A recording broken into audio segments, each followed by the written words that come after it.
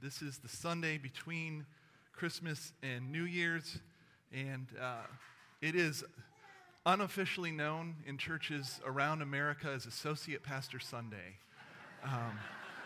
One time a year when associate pastors get to preach because the senior pastor is typically on vacation. So I appreciate your letting me be here with y'all today. It's a real joy.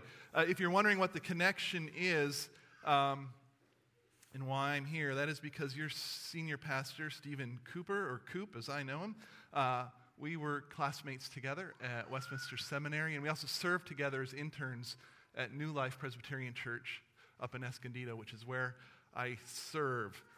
Stephen has moved on, and I kind of stuck around there. But it's a joy to be here. There's also another connection between our congregation and yours, and that is that New Life Presbyterian up in Escondido was really started by Dick Kaufman, who also started this church as well. And so we may not know each other personally, but our congregations have connections. And so it's just great to be here with you this morning. So today we're going to be looking at just 4 verses from the Old Testament from one of the minor prophets, Zephaniah. And as we look at those 4 verses this morning, we're actually going to be participating in an ancient New Year's tradition, although you probably didn't know that. I didn't either until I dove into this passage. So this is a tradition that goes back more than 2,500 years. Because the passage that we're going to read is a song. We're going to read 4 of the verses. It's part of a bigger song. And that particular song was one that was sung as part of the Jewish New Year's celebration in ancient Israel. That celebration in the Old Testament is referred to as the Feast of Trumpets, and we know it today as Rosh Hashanah. So it's no longer part of that celebration, but it was for the ancient Israelites. And so as we read these verses together, we'll participate in that ancient tradition. So our text this morning is from Zephaniah chapter 3, verses 14 through 17, and they'll be on the screen for you, or if you have your Bibles with you, you can turn there as well. Sing aloud, O daughter of Zion. Shout, O Israel. Rejoice and exult with all your heart, O daughter of Jerusalem. The Lord has taken away the judgments against you. He has cleared away your enemies. The King of Israel, the Lord is in your midst. You shall never again fear evil. On that day it shall be said to Jerusalem, fear not, O Zion, let not your hands grow weak. The Lord your God is in your midst, a mighty one who will save. He will rejoice over you with gladness. He will quiet you by his love. He will exalt over you with loud singing. This is God's word this morning. And it's an extraordinary word, isn't it? I mean, that language is amazing. There's one place in the book of Isaiah where we read that God rejoices over his people, but to my knowledge, this is the only place in all of Scripture where we read that God sings over his people. That God sings over his people. Can you imagine that this morning as you're sitting here? Can you imagine what that would be like? Perhaps, as you've read through Scripture, you think about the opening chapter or chapters in Genesis, and we read that God spoke, and he spoke all that is into being. He created everything we know by speaking. And so we can maybe think about God's voice when he speaks and how powerful and how strong his voice is. What would it be like to hear him sing? And what would it be like to hear him singing over you? That's what our passage talks about this morning. God gave his people this little song to call them back to himself. He was calling them back because they'd lost their way. And if we were to read through the first 2 chapters of Zephaniah, it would detail the many ways that his people had walked away from him. But there's a nice summary in verse 2 of chapter 3. Let me read it for you. Here, God is he's describing his people as she, and this is what we read. She listens to no voice. She accepts no correction. She does not trust in the Lord. she does not draw near to her God. Did you hear that? She does not trust in the Lord. She does not draw near to her God. That's where the people of Israel were living. They were no longer living the God-centered life that they were called to live. They were instead living a very self-centered kind of life. And it's very easy for me and probably for all of us this morning, just to hearing this, to kind of, do this to the Israelites. Oh, tisk, tisk, how could you do that sort of thing, right? We can read this and wonder how it is that they walked away from God like that. But we do the same thing all the time, don't we? I think we do it daily. Years ago, my family and I were camping, and we were near a small, quiet stream, and my son, Stephen, was just a little guy, and his words were just starting to come. You could kind of tell what he was going to say, and you could kind of tell what he was going to sing, and he was playing in the stream, and he was having a blast throwing stones into the water. And then my wife and I, Kathy and I, could pick up on the fact that he was singing. And when we listened, we realized he was singing "Jesus Loves Me." The words, like I said, weren't fully formed. It was more like, yeah, dee-da, love me, right? And he's singing "Jesus Loves Me." But pretty soon, "Yes, Jesus Loves Me" became "Yes, Jesus, me." And then it became "Yes, me. And then it just became me. The whole song was just me, right? And we looked at each other and we go, wow. Isn't that what we do every day, right? We might start out, we might spend time in the Word, we might sign in prayer, we might start out with the best motivations to follow God. We might have "Jesus loves me" in our head, but somewhere every day, "Jesus loves me" morphs into me, doesn't it?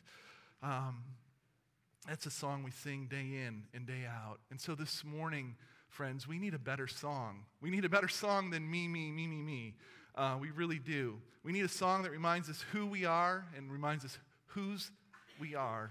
And that's exactly what God has given us in Zephaniah 3 this morning.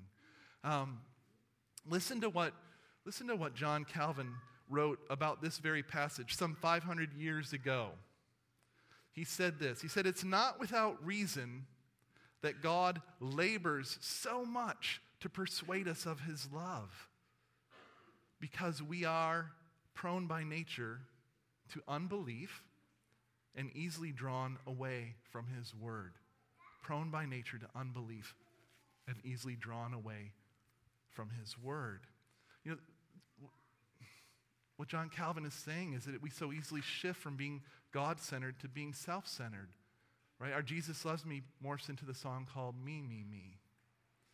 But God, in this passage, is persuading you and he's persuading me of two important truths this morning. Number one, that he loves us and he always will. God loves us and he always will.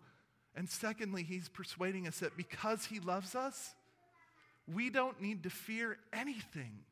We don't need to fear anything. And that, I think, is a better song that we need to hear as we head into a new year, isn't it?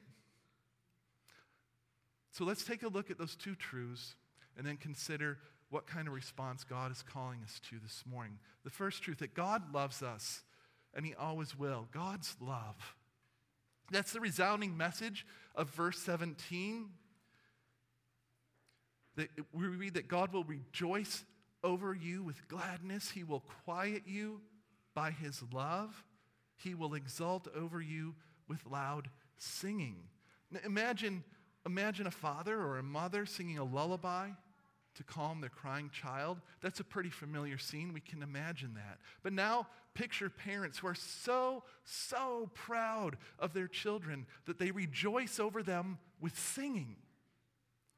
What's the last time you heard a song like that? Hey, kids, have you ever had your parents sing praises over you? I mean, maybe you as a child sing the praises of your parents when they decided to do something really great for you, like go to Disneyland or something, right? But parents singing over their children, that doesn't happen very often, does it? And yet we all long, don't we, to hear our parents tell us that they love us and that they're proud of us. And it really doesn't matter how old you are, does it? right? I mean, I'm a grown-up, and I still feel good when I hear that, right? When my mom or dad says, I love you, or I'm proud of you, I still love to hear that. And here, through the prophet Zephaniah, God gave the Israelites a promise that in song he would reassure them of his love, that he would sing over them. It's a beautiful picture. So the million-dollar question is this, though. Why does God promise to love them with such joy? Because as we observed just from that chapter 3, verse 2, they weren't a very lovable people. They were not exactly the kind of children who make their parents proud, right? They weren't listening to God.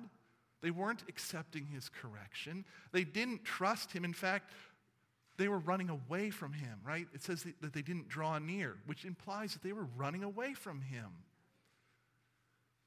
And yet this morning, guess what? That's a lot like you and me. And it's why our hearts continue to sing, me, me, me. So how can it be that God would delight in them? How can it be, friends, that God would delight in us? And the answer was in verse 15. The Lord has taken away the judgments against you. The Lord has taken away the judgments against you. How does he do it? How does he take them away? Does he just ignore all that they have done? No, he doesn't. God is a good God. He's a perfect God, and that he's a perfect judge. He can't just overlook the rebellion any more than a parent could just overlook a child who has run away. But instead, in love, as we've been celebrating at Christmas, he placed the punishment for our sin, for my sin, for your sin, for our selfishness on Jesus. It's on the cross. Jesus absorbed God's judgment for my sin and for your sin. And the Apostle Paul makes it abundantly clear in Galatians 3, verse 13, where we read this: Christ redeemed us from the curse of the law by becoming a curse for us. For it is written, cursed is everyone who is hanged on a tree. So on the cross, Jesus paid for our sin. But when you think about it, that's true and it's wonderful, and we need to grab hold of that. But if that's all that Jesus did for us, it really just would put us at the starting line, wouldn't it? Our sin debt is gone, but there's nothing there that's praiseworthy. There's nothing for God to sing about. So why does God rejoice over his people? What is so praiseworthy about them? And again, the answer is Jesus. The answer is Jesus. Again, in Paul's writing, in 1 Corinthians 1, verse 30, Paul says that God made Jesus our wisdom and our righteousness and sanctification and redemption. And I want to focus in on that word righteousness. Paul's saying that Jesus was our righteousness. Scripture uses big words. It says, that we are clothed in the righteousness of Christ. But I want to break that down because I know all the kids are here. So this is how I think about it. I like to think about it in real simple terms. What Jesus did for us is something that one pastor has called the Great Exchange. The Great Exchange. And let me explain it this way. Imagine, if you would, that God is going to give us a report card for how we have obeyed, how we've loved him. Have we loved him with all of our heart? Have we loved other people as much as we love ourselves? And God is going to give us a grade for that. And imagine that Jesus is our friend and our classmate, okay? And so we get our report card. I know what my report card would be. The grade would be an F, probably F minus for my performance. That would be my report card, right? But then Jesus gets his report card. Jesus, who always did the right thing, love God first, love neighbor as self. And his report card would be an A+. No, he did better than that. It would be like A++++++, right? That would be the report card that Jesus gets. So here I am with my F-, and Jesus has his A++++. Right now, imagine you get the report card and Jesus comes over. He goes, hey, how'd you do? You kind of put your head down a little bit, not so good. Really, what'd you get? F-. He goes, wow, that's hard. He goes, I bet you're going to be in a lot of trouble for that. You're like, yeah, my dad's not going to like it. And you say to Jesus, what did you get? He goes, well, I did really well. What'd you get? I got a A+++.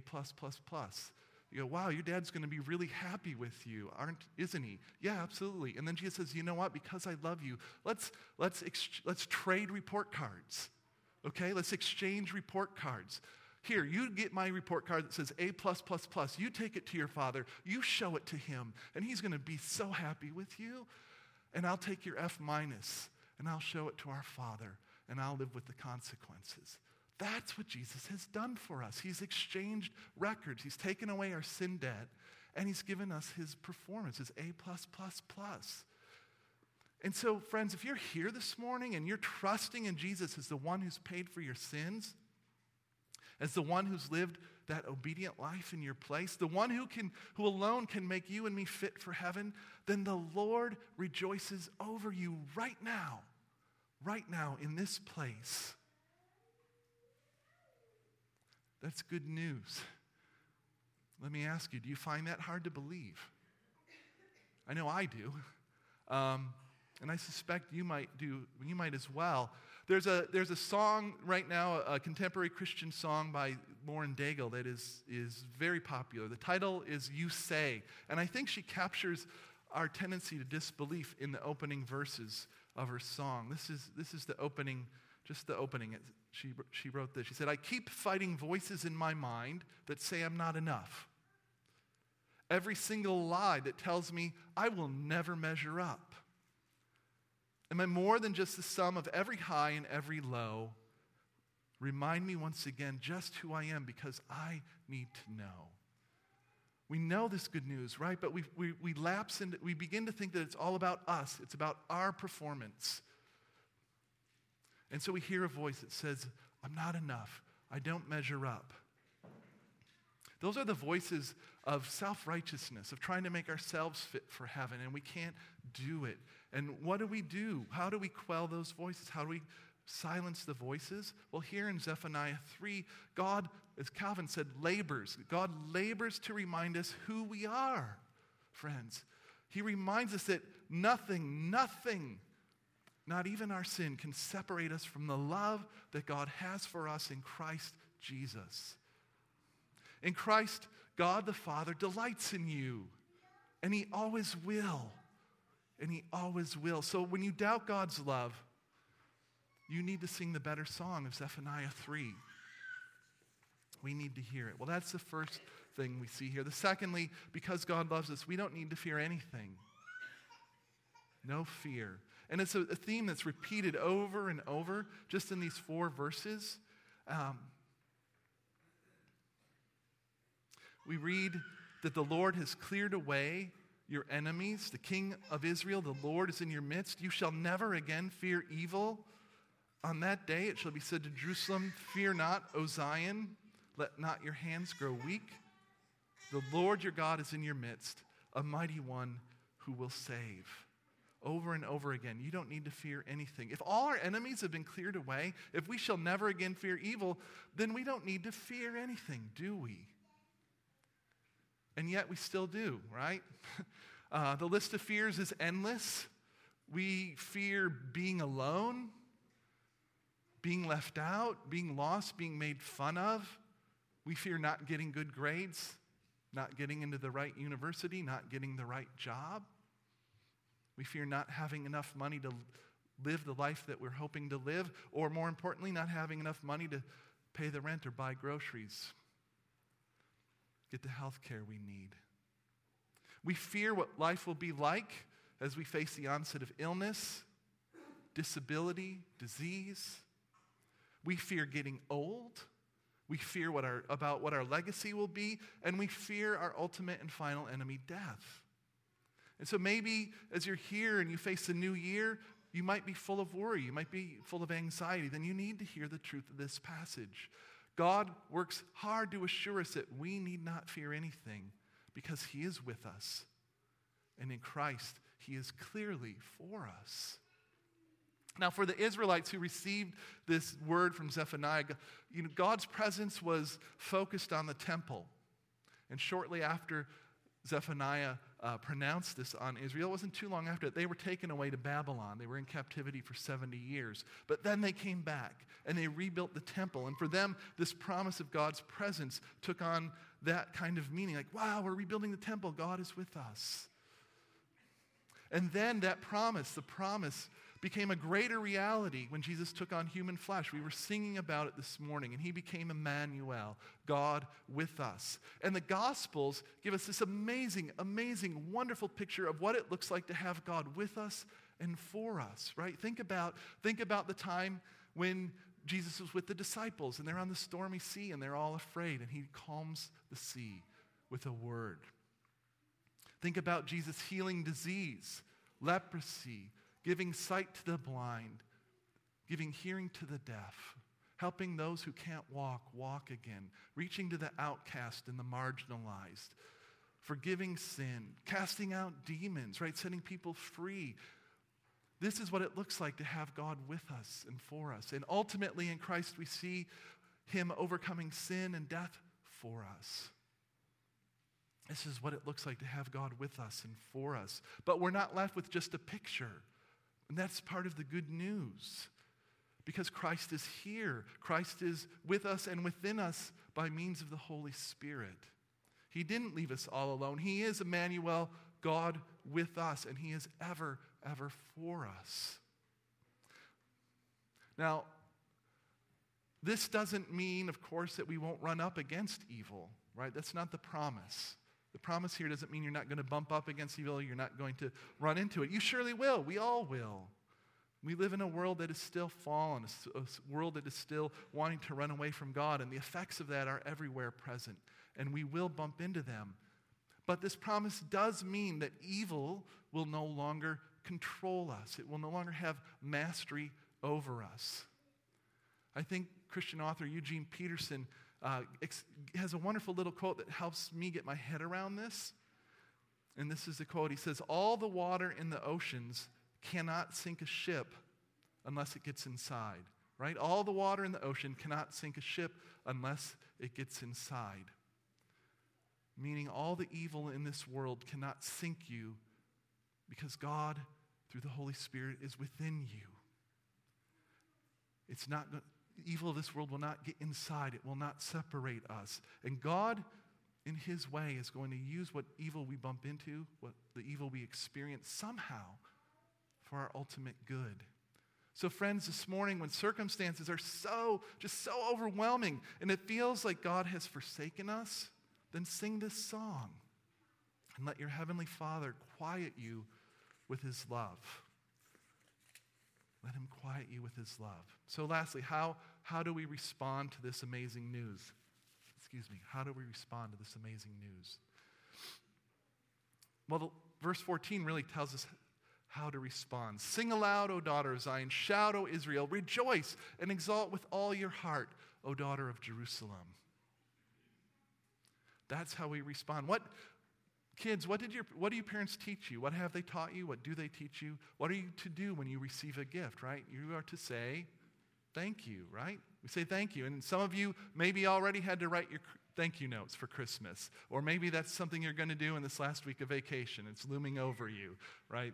We write thank you notes. It's appropriate for when we receive a gift, we say thank you. Well, praise is our way of saying thank you. In fact, when we come to know the salvation of Jesus, all of life is one big thank you. All of life is one big thank you. So it's not just singing in church, but we live a life of praise. We live it out. As a church, you guys are already doing this. I know you've got wonderful outreach. The count that's coming up to give a voice to the homeless is one way we live out our thank you. We live out our praise. And you have other outreach efforts as well. We live out our praise. But individually, we do the same thing. We live out our praise. And I think at its most basic, we live out our praise when we learn to say and look at other people and say, "You, not me. You, not me," because Jesus said you, not me, for us. So we live it out. We live out a life of praise. We live out a big thank you. I love the way Sally Lloyd-Jones captures this when she has a retelling of the Great Commission in the Jesus Storybook Bible. Our family has loved the Jesus Storybook Bible. I continue to love it. And I love the way she captures this idea as she retells the Great Commission. And there Jesus tells his disciples this. He says, "Go everywhere and tell everyone the happy news. Tell them I love them so much that I died for them. It's the truth that overcomes the terrible lie. God loves his children. Yes, he really does." Friends, when we live a life that is about telling people the good news that God loves his little children, that he really does, that's our way of praising, of giving praise, of saying thanks. We tell them this and we show them this in how we love them and treat them. So this morning we're reminded, and we need to be reminded, that the song of our life is not me, me, me, right? Instead, we can remember the better song of Zephaniah 3. And then as we do that, we can recalibrate our lives. And out of gratitude, we can find ourselves singing and living praise. Amen? Amen. Let's pray. Father God, thank you so much for the good news from the Old Testament, from this prophet Zephaniah. Father, the good news that you have taken away the judgments against us. You've taken away our sin. And Lord, the good news that you rejoice over us with singing because you love us and you delight in us because of what Jesus has done for us. Lord, I pray that for all of us here, that as we think about this good news, as we meditate on it, as we rejoice on it, that it would not just be something that's in our head, but it works its way into our hearts. And that it begins to animate how we live out the balance of this day and the days ahead. Lord, may we be a people who tell everybody the good news, the happy news, that God loves his children. He really does. Lord, give us the words to say. Help us to know that the right thing to do at the time so that you would be glorified. We ask it in Jesus' name. Amen.